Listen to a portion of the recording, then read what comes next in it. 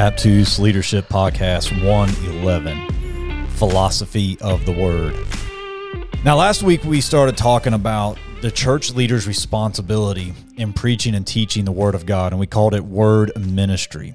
And we said that we have a responsibility in whatever context God has planted us in to give the substance of preaching and teaching, give the substance of the Word of God to the people that are in our ministry. Now, this week I kind of want to talk about the philosophy of word ministry. So you don't want to just know how to do something.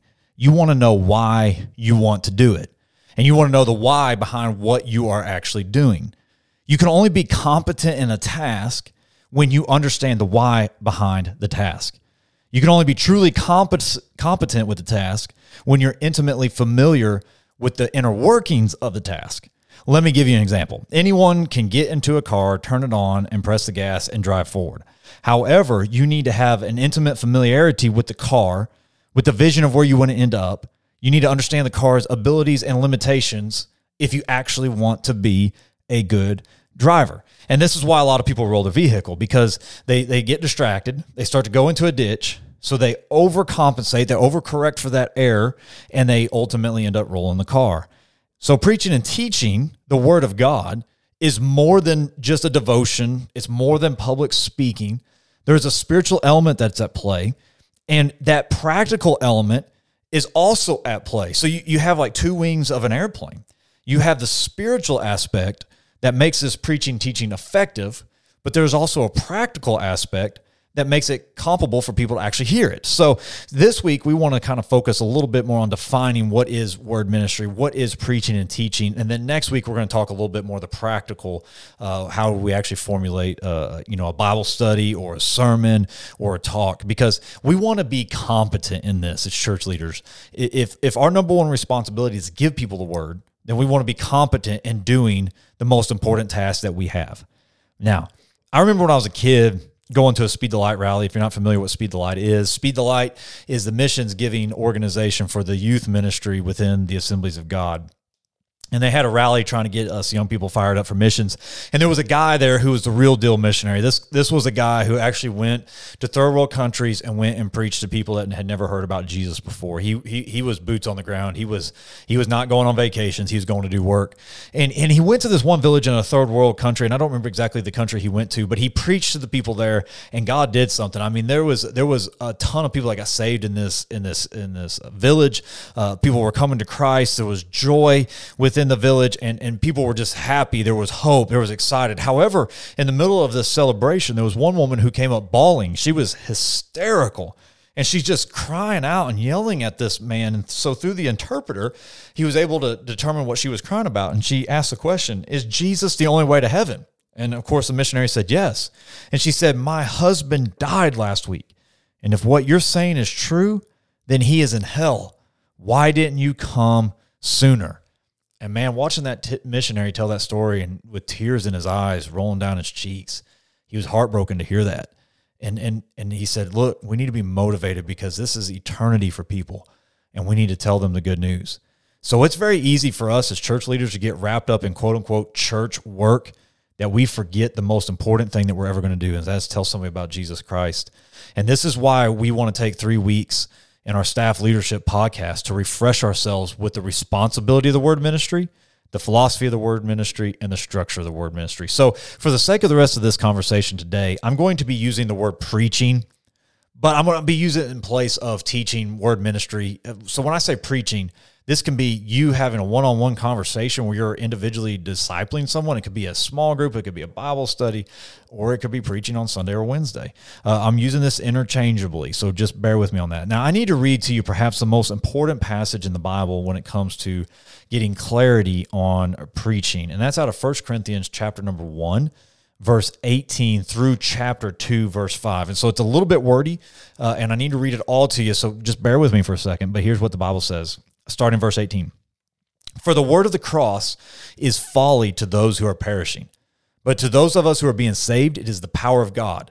For it is written," push pause real quick. You'll notice that the Apostle Paul is now quoting the Bible. That's very important here, okay? Back to verse 19. "For it is written, I will destroy the wisdom of the wise, and the discernment of the discerning I will thwart. Now, where is the one who is wise? Where is the scribe? Where is the debater of this age? Has not God made foolish the wisdom of the world? For since the wisdom of God, the world did not know God through wisdom, it pleased God that through the folly of what we preach to save those who believe. For Jews demand signs and Greeks seek wisdom, but we preach Christ crucified, a stumbling block to the Jews and folly to the Gentiles. But to those who are called, both Jews and Greeks, Christ, the power of God and the wisdom of God. For the foolishness of God is wiser than men, and the weakness of God is stronger than man. For consider your own calling, brothers. Not many of you were wise according to worldly standards. Not many were powerful. Not many were of noble birth. But God chose what is foolish in the world to shame the wise. God chose what is weak in the world to shame the strong. God chose what is low and despised in the world, even things that are not, to bring to nothing things that are, so that no human being might boast in the presence of God. And because of him who you are in Christ Jesus, who became to us the wisdom from God, righteousness, sanctification, and redemption, so that, as it is written, notice he's quoting the Bible again, let the one who boasts boast in the Lord. Chapter 2, verse 1, it says this, and I, when I came to you, brothers, did not come proclaiming to you a testimony of God with lofty speech or wisdom. For I decided to know nothing among you except Jesus Christ and him crucified. And I was with you in weakness and in fear and much trembling. And my speech and my message were not in plausible words of wisdom, but in a demonstration of the Spirit and power, so that your faith might not rest in the wisdom of men, but the power of God. Arguably, the second greatest preacher of all time, the Apostle Paul, is now laying out for us the purpose and the power of preaching. And he says some amazing things. So in our conversation today, what I want to do is I want to answer 5 questions about biblical preaching, teaching, word ministry. And through these, we're going to start developing a philosophy of what accurate Bible teaching is. Question 1, what is biblical teaching and preaching? When we say preaching, what in the world are we actually talking about? And here's what I want to do. I want to define preaching as the following. It is a declaration of the word of God for the glory of God. When you think about what we just read the Apostle Paul say, when you think about what preaching really is and you narrow it down, you start to see what preaching is not, right? Preaching is not moral behavioral modification. You know, we're not standing up there trying to get people just to live good lives. That's not what preaching is about. Preaching is not good advice so that people's lives are easier.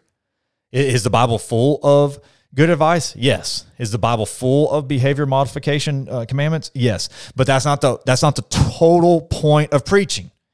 Preaching is also not an information transfer where we're trying to make people smarter. We're not just trying to get them to have a higher biblical IQ. That's not the goal. These are all byproducts of preaching, but they're not the purpose of preaching. Preaching is a declaration of the word of God for the glory of God. Now, you might say, okay, so how does God get glory from preaching? Well, when I declare his character from his word, when I declare his nature from his word, when I just declare his word in general, he's getting the glory for it. When someone gets saved, he gets the glory. When someone's life is changed, he gets the glory. When someone is conformed into the image of Christ, God gets the glory.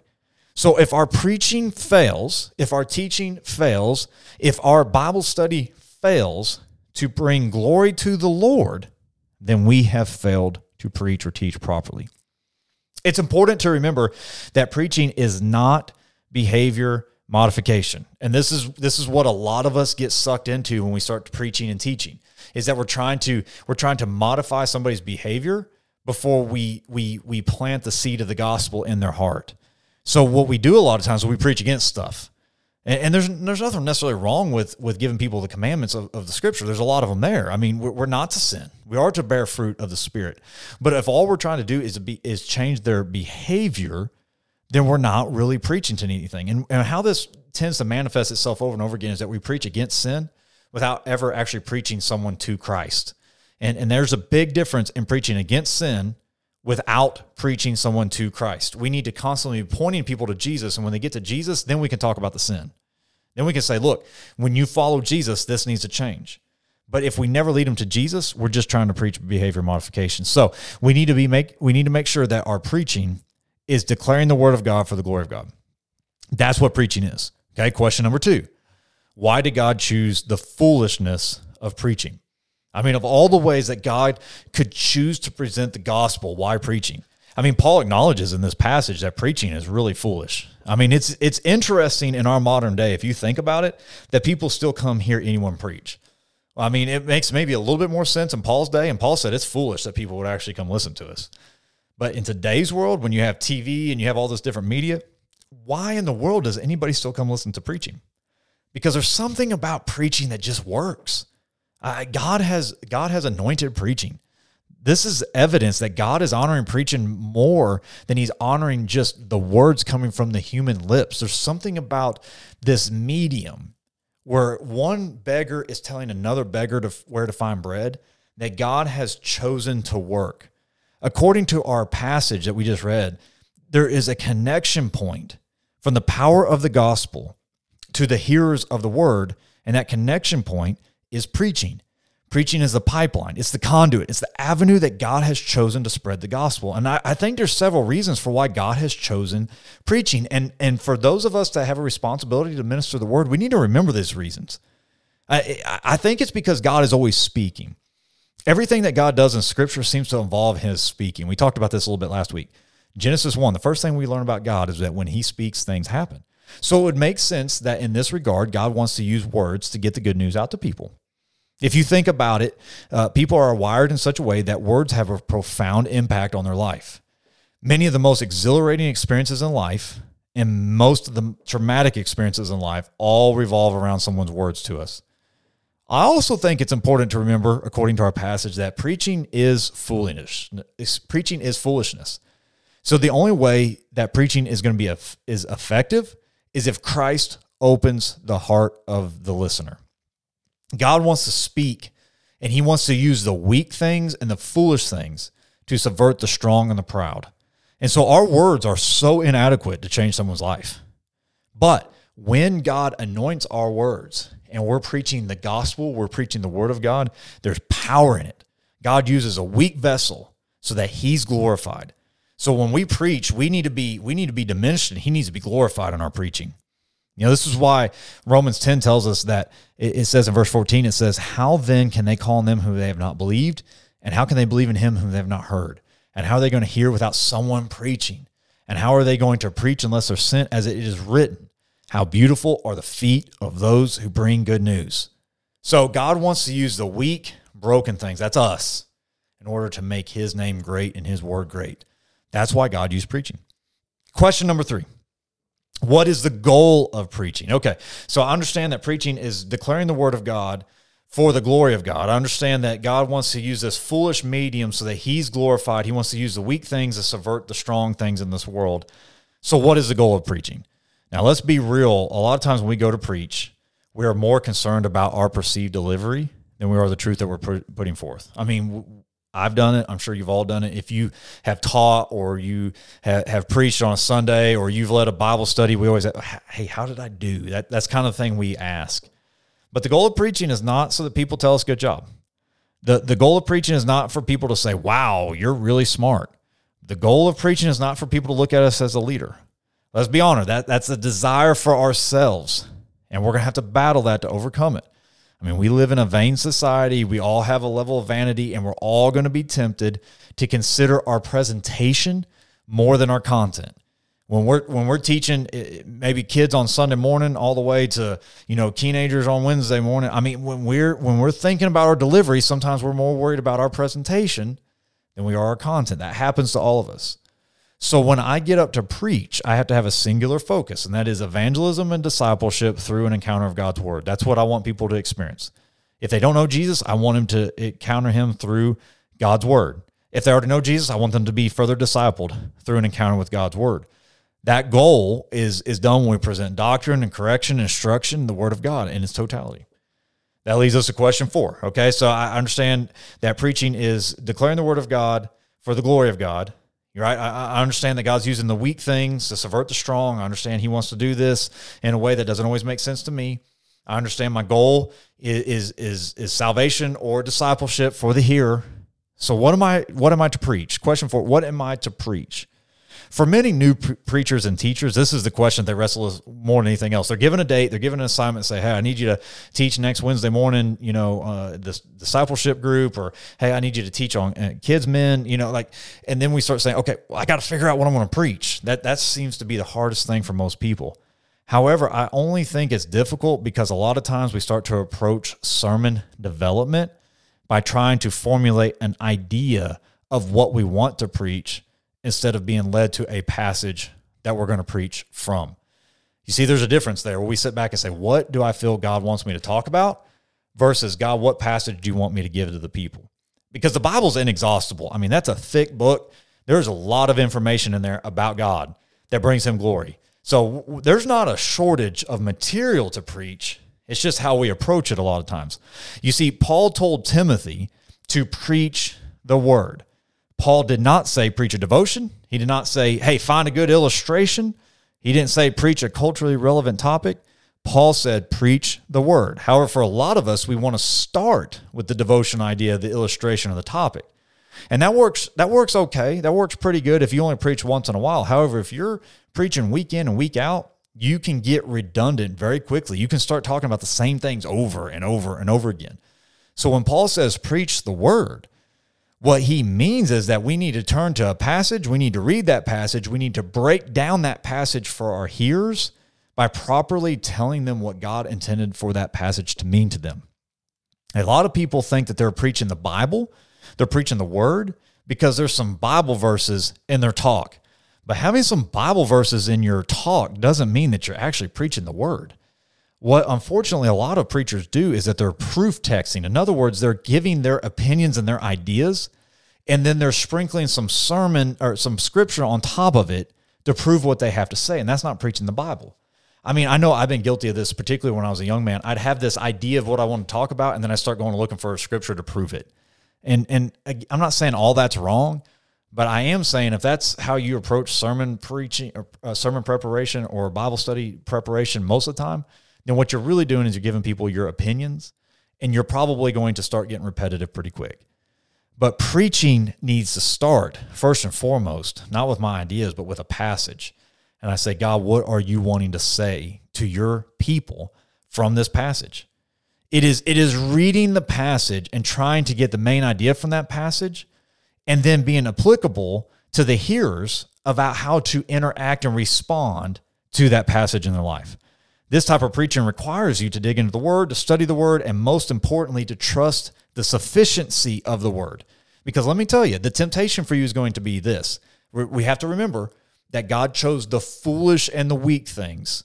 So there are going to be passages that you're going to turn to that do not feel exciting, but you have a responsibility to give it to the people. You have a responsibility when you get to this passage that God leads you to, that you know the hearers aren't going to want to hear. You're going to have the tendency, you're going to have your flesh, the vanity is going to want to make excuses or overlook that. But we have a responsibility to give the people the full counsel of God's word. We have to remember every word on that page God put there because God wants to speak that to his people, and we have a responsibility to be the herald. Question 5, what makes good preaching? Let's be honest here. Most of the time when we say, man, that person was a good preacher, what are we talking about? We're saying that they were really good in their delivery. I mean, that's not necessarily a bad thing. I don't think it's wrong to want to be engaging in our communication style. I think we should be.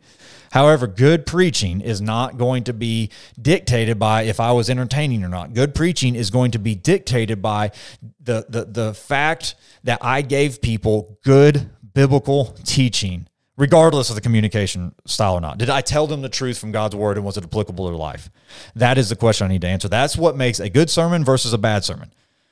If I gave them the word of God, I glorified God, I told them the truth in a way that was applicable to their life, then I did what God called me to do. If I get up there and make them laugh, I make them cry, I make them think, but I never gave them the truth that's applicable to their life, then I gave a bad sermon.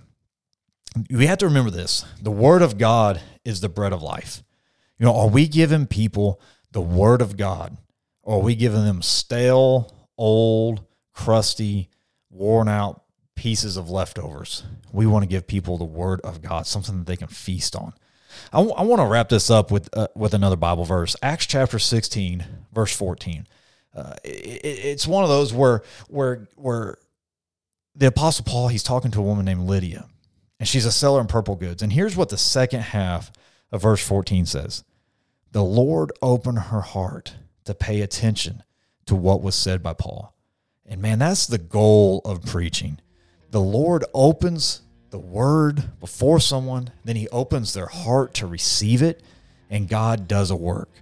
Think about all the services that you've ever been in where God touched your heart. That's what happened to you. The word became clear to you, it touched your heart, and it produced fruits. Now, next week we're going to talk and dive into, some practical, how do we take this and we actually start to distill this down into writing a devotion or a sermon or what have you to give to someone else. But I want to challenge you with this. As you're reading your Bible this week, I want you to start practicing. God, what are you saying here? How is this applicable to my life? How do you want to get glory from this passage in my life? Because if we do that every single day for ourselves, when we sit down to read the Word of God for ourselves, we ask good questions of the Word for ourselves, then we're going to be more in tune with how to take those same principles and distill them for someone else. Then we're feeding and teaching the Word of God to other people. God bless you. We'll catch you next week.